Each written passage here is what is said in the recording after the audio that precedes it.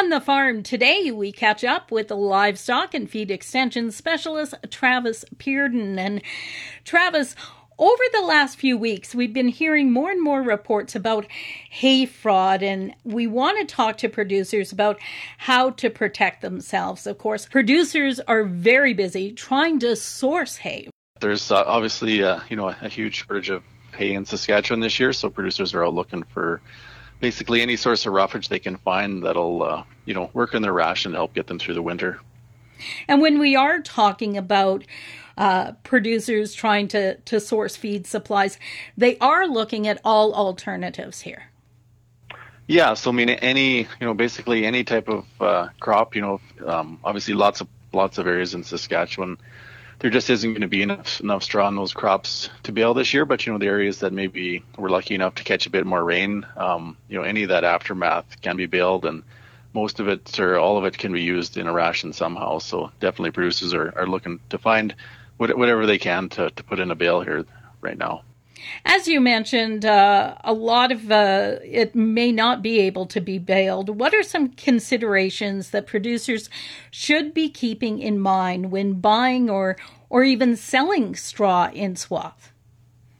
Well, I think it's important to make sure that both parties, both the buyer and the seller, are on the same page. So it's really good to put things in writing. Have a written agreement between the parties, and then there's no surprises throughout the process. Can you expand on that? What are some things we should be including here? Well, I think it's important to to think about how soon after combining do we want that crop to be baled? What is the time frame for those bales to be removed from the field? And then also, probably the most important thing is just to lay out when payment is to be made. Is it before the bales leave the field? Is it after? Just so that everyone is on the same page for sure.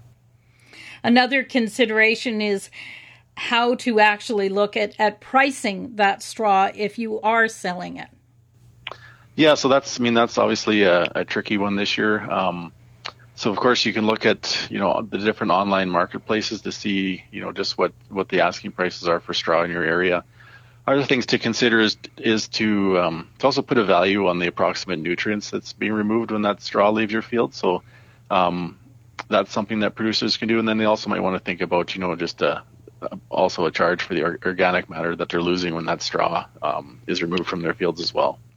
And when producers are looking to try to calculate this, the ministry has an online calculator that can help with some of the figures, I guess?